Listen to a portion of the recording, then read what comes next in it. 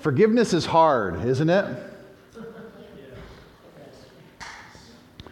But when forgiveness happens, it's a miracle on the greatest of scales. When the one who has been shot is able to forgive the one holding the bow. That is profound. In Matthew chapter 9, there's a scene where this group of people bring a paralyzed man to the feet of Jesus. And I won't read the whole story to you, but you can look it up if you want, Matthew chapter 9. And as they bring the paralyzed man to Jesus, Jesus looks at them. It says, seeing their faith, he makes a very audacious claim. And looking at the paralyzed man, Jesus says, "Take heart, my son. Your sins are forgiven." Which may feel like an odd encounter. They brought this paralyzed person to Jesus, and his instinct is to say, "Your sins are forgiven." And it caused quite a stir. And then it led Jesus to say this. This is Matthew 9, verse 5. Jesus says, "For which is easier to say, 'Your sins are forgiven,' or to say, 'Rise and walk'?" That's a great question. Which is easier to say? Your sins are forgiven, or you who are paralyzed, get up and walk? Like, is that a trick question? But I think for me, if I'm answering that, it seems like the harder thing to say is get up and walk, because there's proof that it's happening. I can say your sins are forgiven and you wouldn't know if it happened or not. But if I say, paralyzed person, get up and walk, and they don't, and you're like, oh, something went wrong there. So it seems like the harder thing to do is to say, get up and walk. And Jesus says then, he continues in verse 6, he says, "But that you may know that the Son of Man has authority on earth to forgive sin." He then said to the paralytic, "Rise, pick up your bed, and go home." And he rose and went home. Jesus in that moment proved the more visible, maybe the more hard in our sense, the more visible miracle to reveal the actual harder, deeper, more beautiful one, which is the miracle we call forgiveness of sin. Don't you know that Jesus has come to bring forgiveness of sin?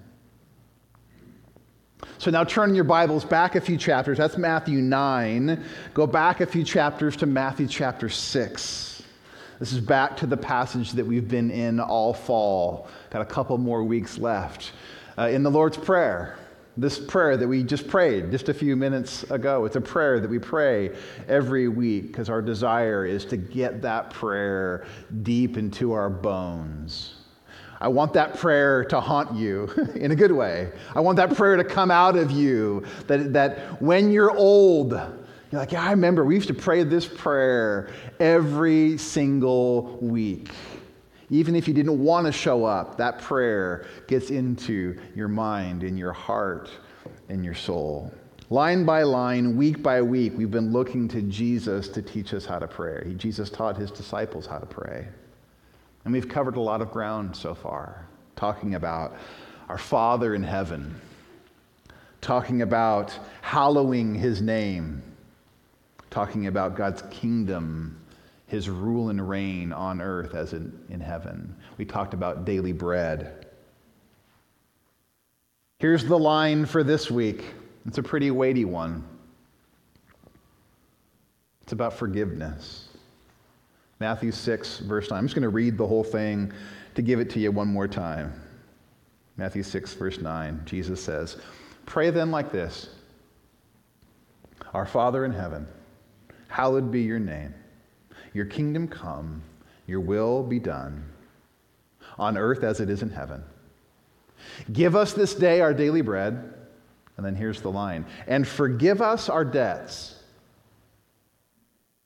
as we also have forgiven our debtors." What a prayer. What a line. Forgive us our debts, as we have also forgiven our debtors. Can we all agree we don't do debt well? Because it requires us to deal with two things that seem really impossible for us to grasp. First of all, our wrongs against God, like the idea of us owing God in some ways, wronging God in some ways. And then the debts or the wrongs or the sins that we experience with other people. Those are two things that we don't deal with well. When you've blown it with God and when someone else has blown it with you. So, today, right after this conversation about daily bread that we had 2 weeks ago, in the next breath, Jesus takes us into our daily need to live in the land of forgiveness.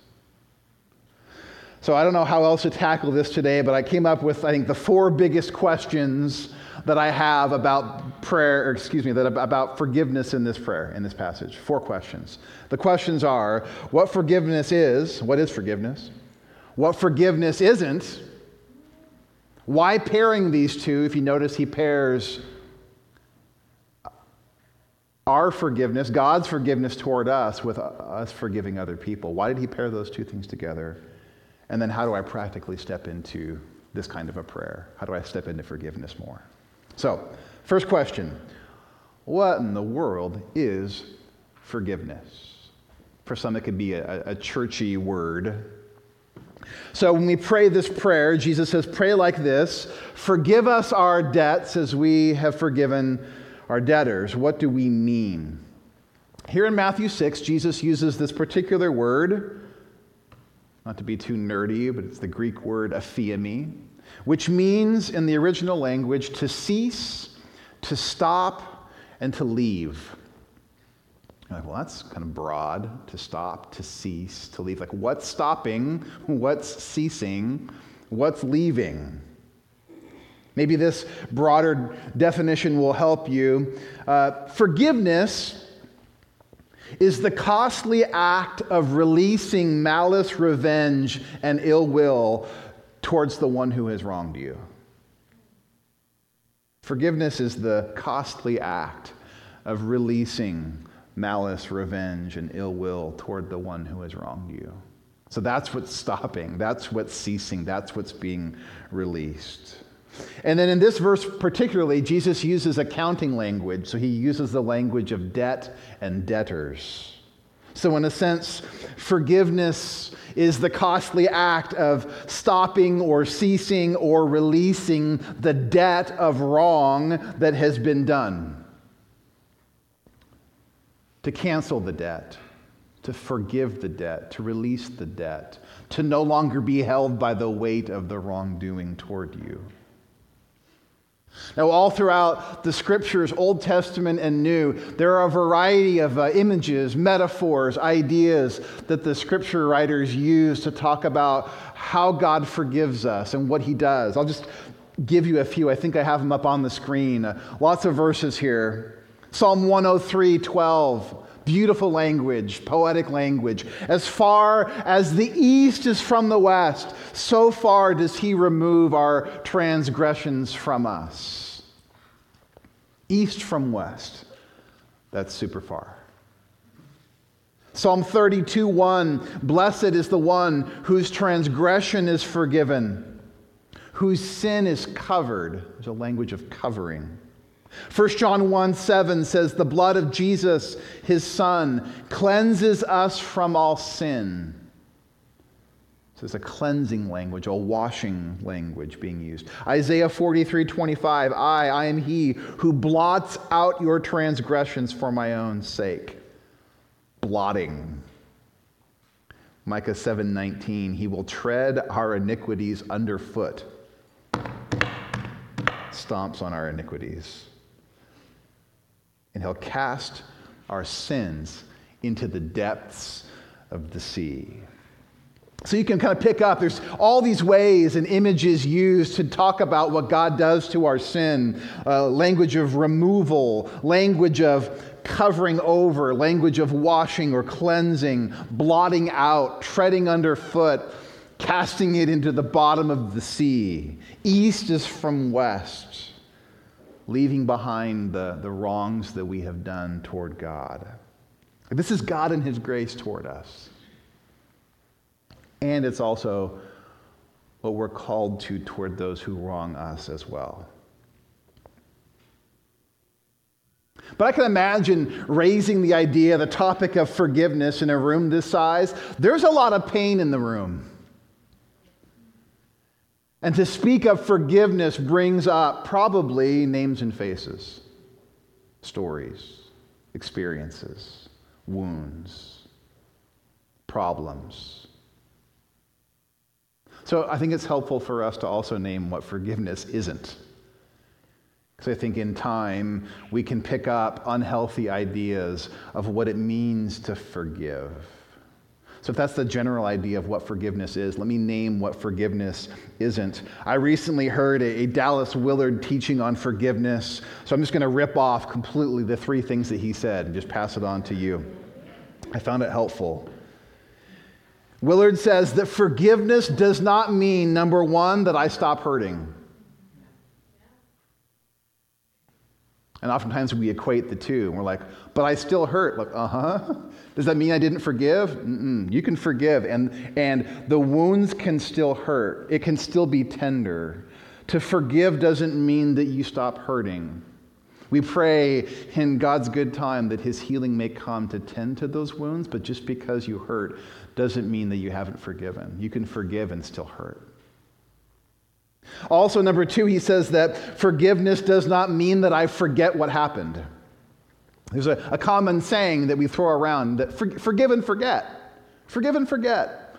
Actually, that's not the biblical idea of forgiveness. It's not just forgive and forget. Pretend it never happened. No, actually, don't do that.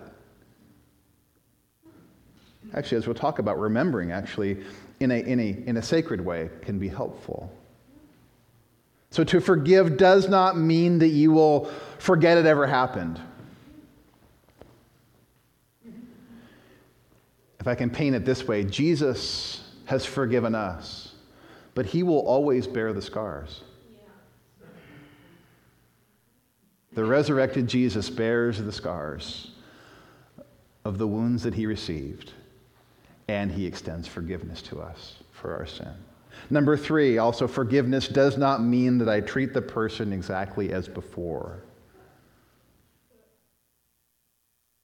And again, we hope for reconciliation, but it doesn't mean that if you forgive someone that necessarily things are just it's right the way it was before the wrong happened.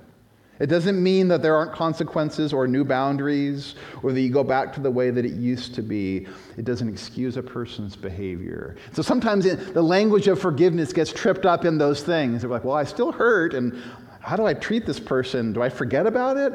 What do I do? But that's not necessarily forgiveness. So I think that's helpful. Thanks, Dallas Willard, for those 3 things. It's not I stop hurting. It's not I forget what happened. It's not I treat the person exactly as before. Those are different issues. Forgiveness is the act of releasing malice and revenge and ill will toward the one who has wronged you. To let them off the hook of your wrath. Which brings in the third question, what forgiveness is, what forgiveness isn't. And then you'll notice that Jesus brings these worlds together. Forgive us, Father, forgive us as we forgive others. Why is Jesus putting these 2 things together? And actually, further on in the passage, Jesus doesn't back away from that idea. If you go on at the end of the Lord's Prayer, Matthew 6, down in verse 14, the very first thing he tacks on after the end of the Lord's Prayer here, Matthew 6:14, Jesus says, "For if you forgive others their trespasses, your heavenly Father will also forgive you. But if you do not forgive others their trespasses, neither will your Father forgive your trespasses." That starts getting uncomfortable, doesn't it? You're like, what? Say what, Jesus? And it's not just here. Mark 11:25, he says something very similar. Mark 11:25, Jesus says, and whenever you stand praying, forgive. Whenever you stand praying, forgive if you have anything against anyone. Gulp. If you have anything against anyone when you stand praying, forgive, so that your Father also who is in heaven may forgive you your trespasses. And you're like, what? Is Jesus saying that our forgiveness from God is dependent on our ability to forgive others? And like if we don't measure up in the forgiveness game, then God's going to pull the forgiveness rug out from underneath our feet? That's the scariest thing I've ever heard. That God will forgive you in the same measure that you forgive other people. Forgive or else. Is Jesus threatening us here? Do you feel the tension of those words? I guess I just want to point this out, that as Western American Christians in 2023, we actively separate two things that the kingdom of God puts together. We loved the vertical plane of us and God to be separate from the horizontal plane of us and other people. True? It's like, me and God, we're good. He's forgiven me, we're good. Me and you, I don't know about that. Do you remember this and that and this and that? So we pretend as though those are two different things that are separate. When you listen to Jesus, he doesn't separate those things. And he puts together these categories that we think are distinct. All of which I think goes to show that we've shrunken down our vision of forgiveness. It shows that we maybe have misunderstood what it means to live in the kingdom of God. To live in the land of forgiveness is the invitation from Jesus in its fullest and broadest and richest sense. It's an invitation to see the creative possibility that forgiveness can be. Again, a little Dallas Willard quote. He says, until we have come to the place where we are forgiving as we have been forgiven, we're missing the point. When we enter into forgiveness, we enter with our whole lives. So for us to receive forgiveness from God and somehow treat that as a different thing, as what I live and experience with others, like we're missing the point of forgiveness. The invitation is into the land of forgiveness, of God's rich forgiveness of us through the work of Jesus that is meant to flow out then through us to anyone and everyone. John Ortberg explains it this way. He says that these statements of Jesus are not about extrinsic punishment. You all know what extrinsic punishment is if you do this, then that. Like if you steal, then you go to jail. Extrinsic punishment. He says, Jesus isn't threatening us. Like, you better start forgiving. If you don't, God's going to, oh, never mind. I'm pulling my forgiveness back on you. That's not the way he's talking about forgiveness here. It's not an extrinsic punishment. It's an intrinsic consequence. Not do this or else, but if you do this, this is naturally what happens. Because the invitation is life in the kingdom.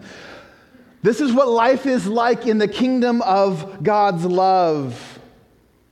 Living in the kingdom of God is to choose to live in the world of forgiveness.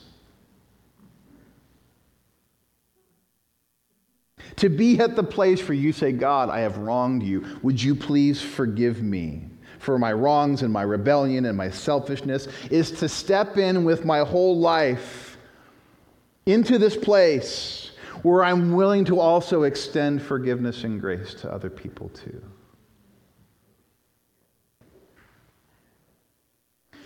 This world of experiencing God's love goes hand in glove with extending it to other people. To know and experience God's great release When your heart has been captured with the fact that God has covered over our sin, that God has taken our sin and removed it as far as east is from west, when he tramples underfoot our iniquity, when he washes us clean by the blood of Jesus, this removal of our transgressions, this extending of forgiveness for a debt that we could never, ever afford to pay, it invites us into the place then where we are willing to extend to other people too. After all, isn't that what the parable of the unforgiving servant is all about? Maybe you've heard this before. I'm just going to take the time to read it from Matthew 18. Matthew 18:21. It's this crazy scene. Jesus is engaging with his disciples. Peter, I love Peter. He's a good guy. Matthew 18:21, Peter came up and said to Jesus, "Lord, how often will my brother sin against me and I forgive him? As many as 7 times?" And Peter's like, "I'm going to think of the biggest number I can imagine. I'm not going to ask 1 time, 2 times, like 7 times, Lord? Do you think I could, is that what I needed to forgive, 7 times? He's like, yeah, 7 times. It's being outrageous here. Verse 22, Jesus says to Peter, "I do not say to you 7 times, but 77 times, or 70 times 7. Which some believe, again, is just a big number of scope and comparison. I also have heard others talk about that idea of 77 times or 70 times 7. There's a story in the book of Genesis chapter 4, about Cain. Genesis 4:24 says, if Cain's revenge is 7-fold, then Lamech's is 77-fold. And in that story, he's talking about the code of reciprocity. That if Cain's offense was 7-fold, then he's going to get 70 times 7 or 77-fold. And so Jesus, in some ways, is maybe, I think, grabbing the code of reciprocity, the code of revenge, and flipping it on its head and say, how many times do I forgive? Not 7, but 77s, 70 times 7. Jesus is making the code of forgiveness. And then he tells this story. Verse 23, therefore the kingdom of heaven may be compared to a king who wished to settle accounts with his servants. When he began to settle, one was brought to him who owed him 10,000 talents. And since he could not pay, his master ordered him to be sold with his wife and children and all that he had, and payment to be made. So the servant fell on his knees, imploring him, have patience with me, and I will pay you everything. And out of pity for him, the master of that servant released him and forgave him the debt. But when that same servant went out, he found one of his fellow servants who owed him 100 denarii. And seizing him, he began to choke him, saying, pay what you owe. So his fellow servant fell down and pleaded with him, have patience with me, and I will pay you. He refused and went and put him in prison until he should pay the debt. When his fellow servants saw what had taken place, they were greatly distressed, and they went and reported to their master all that had taken place. And then his master summoned him and said to him, you wicked servant, I forgave you all that debt because you pleaded with me. And should not you have had mercy on your fellow servant as I had mercy on you? And in anger his master delivered him to the jailers until he should pay all his debt. And then the punchline, so also my heavenly Father will do to every one of you if you do not forgive your brother from your heart. And this comparison of a massive, unpayable, beyond belief debt that gets forgiven, that gets canceled, that gets dealt with. And then the immediate move to go out and find a smaller debt and shake the guy down and say, you've got to pay up. But for Jesus and life in the kingdom, to step into the land of forgiveness, to come to God and seek his generous forgiveness regarding an outlandish debt, that we could never pay, is to also then step into the land of forgiveness and offer the lesser version to others around us.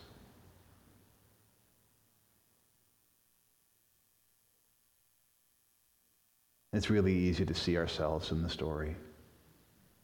God, thank you for forgiving me. Thank you for your great love. Thank you for lavishing your mercy and grace and compassion on me for all the sin that I've done wrong. And then the next move is to find the person who has wronged us and to say, pay up, you owe me.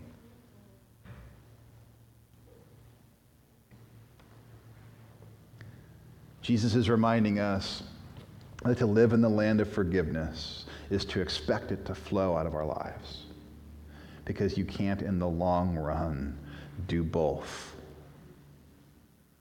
God, forgive me. Screw you. Right? Like that's not the way this works. That's not the invitation of Jesus. God, I need you. Get out of here. God, thank you. I'm going to hold a grudge. I'm going to live in bitterness. I'm going to seek revenge. I'm going to hold you over the flames until it hurts. I'm going to make you pay. These are not separate realms. These are not separate issues. It is one massive whole that God, like a W-H-O-L-E, one whole that Jesus invites us to experience his transforming work in. Scholar N.T. Wright says, forgiveness is richer and higher and harder and more shocking than we usually think. And Jesus' message offers the genuine article and insists that we should accept no man-made substitutes. And when I hear that story, I'm like, yeah, that kind of forgiveness where I would actually be willing to forgive anyone for anything. It's higher, harder than what I often settle for.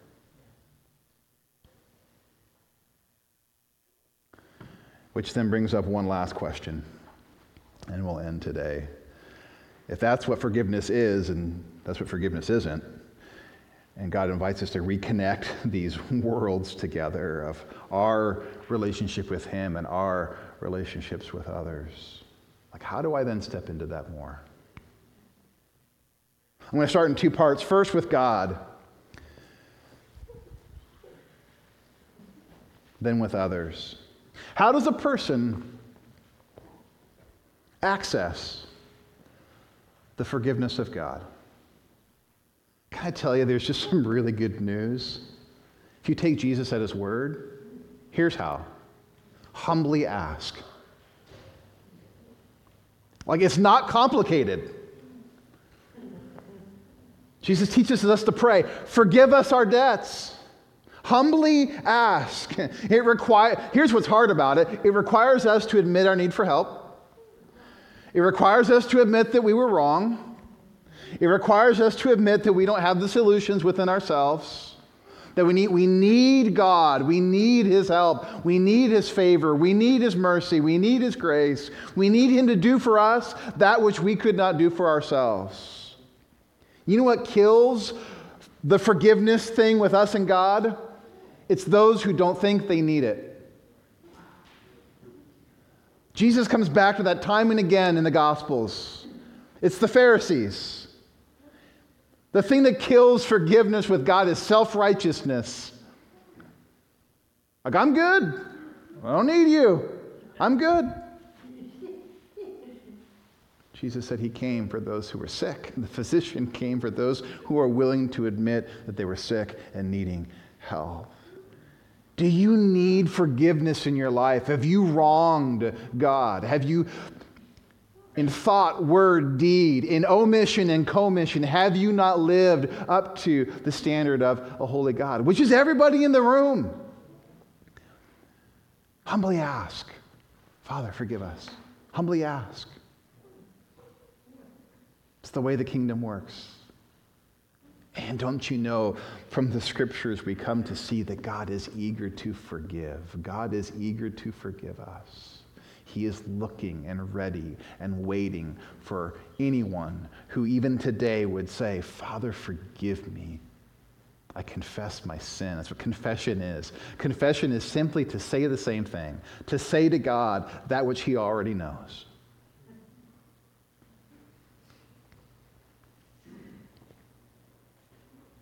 Confession is this invitation into the land of forgiveness. And by the way, it's something that we get to do over and over and over and over again. Pastor Tyler Staton points out, I think I've been guilty of this in my own life, that many of us have imagined spiritual maturity to be that we arrive at a place where we don't have to confess anymore. Like if you're really mature, you just stop sinning and you don't need to confess anymore. As we grow and mature, no need for the confession forgiveness thing. But then he says true maturity, though, is the opposite. It's not an ascension. It's actually an archaeological dig as we discover layer after layer of what was in us all along. Spiritual maturity means more confession, not less. A maturing community is a confessing community, not a church without sin, but a church without secrets.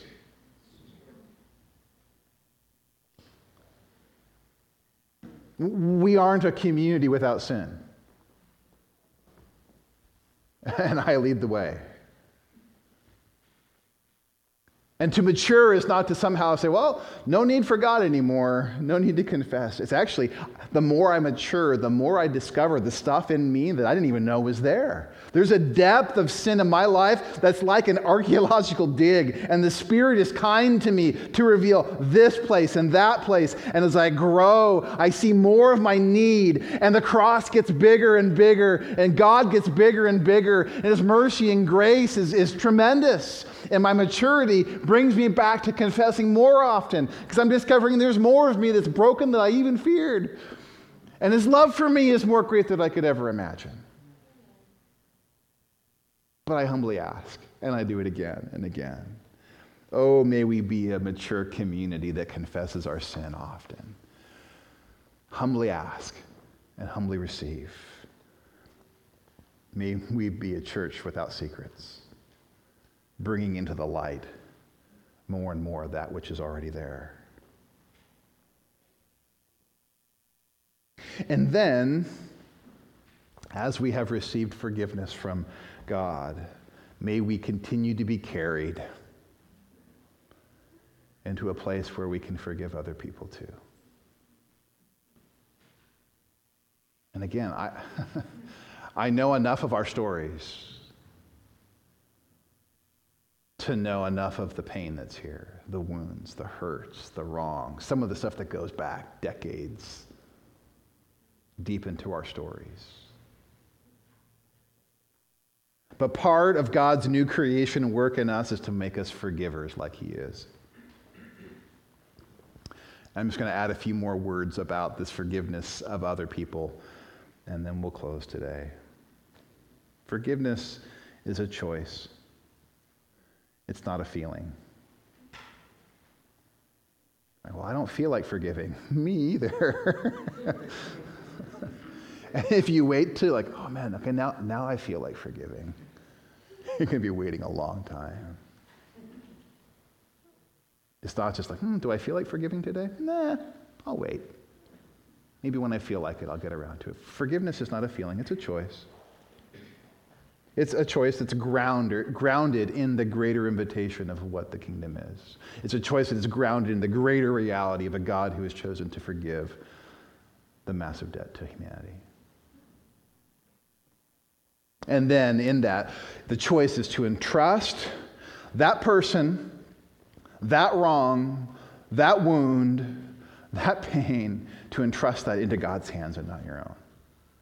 I'm going to choose to do that today. I'm probably going to choose to do that again tomorrow, and as many times as needed.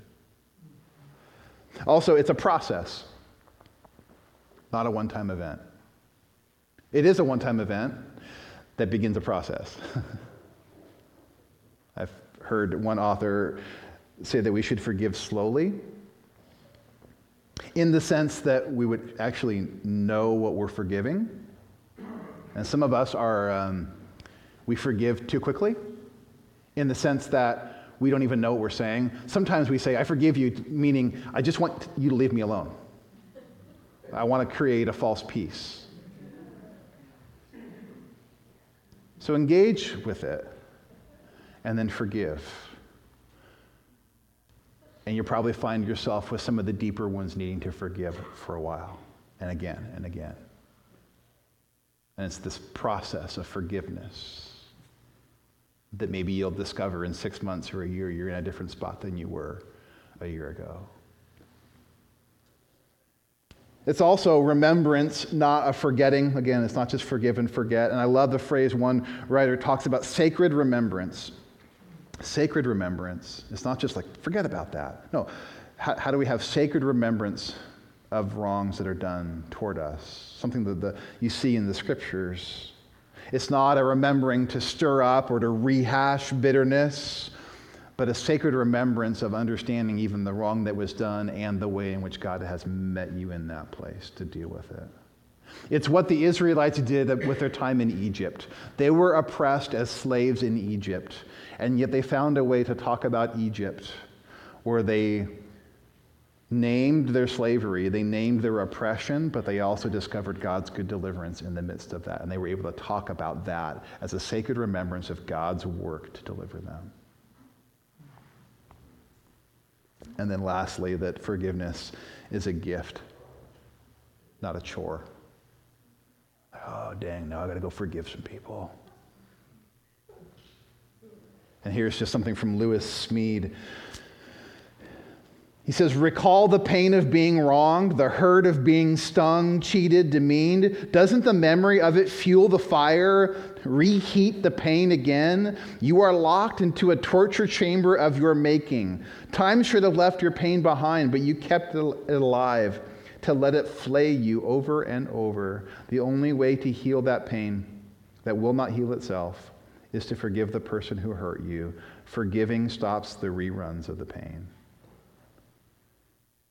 Over and over and over and over. And he goes on to say, to forgive is to put down your 50-pound pack after a 10-mile climb up a mountain. To forgive is to fall into a chair after a 15-mile marathon. To forgive is to set a prisoner free and discover that the prisoner was you. To forgive is to reach back into your hurting past and recreate it in your memory so that you can begin again. To forgive is to dance to the beat of God's forgiving heart. It is to ride the crest of love's strongest wave. Forgive us our debts as we have forgiven our debtors. So maybe this morning,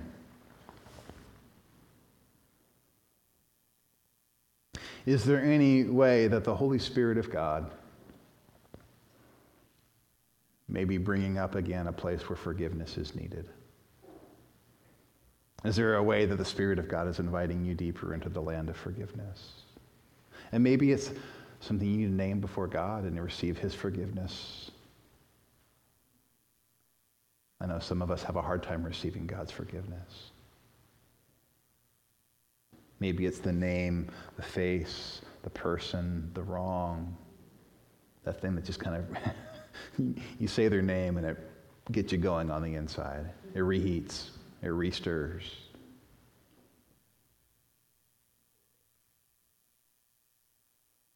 Maybe there's a need to ask God to forgive us for not wanting to forgive others. Forgive us our debts as we forgive our debtors.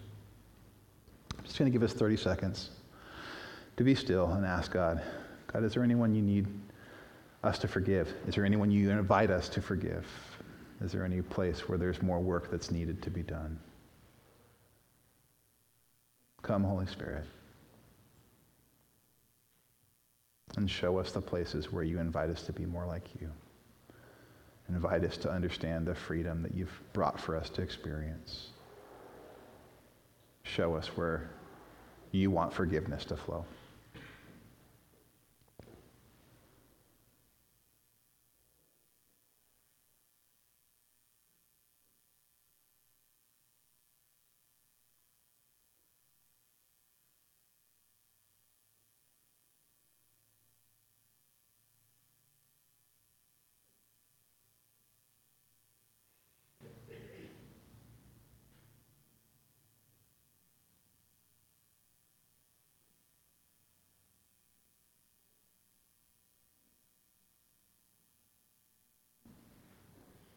pray this in Jesus' name. Amen.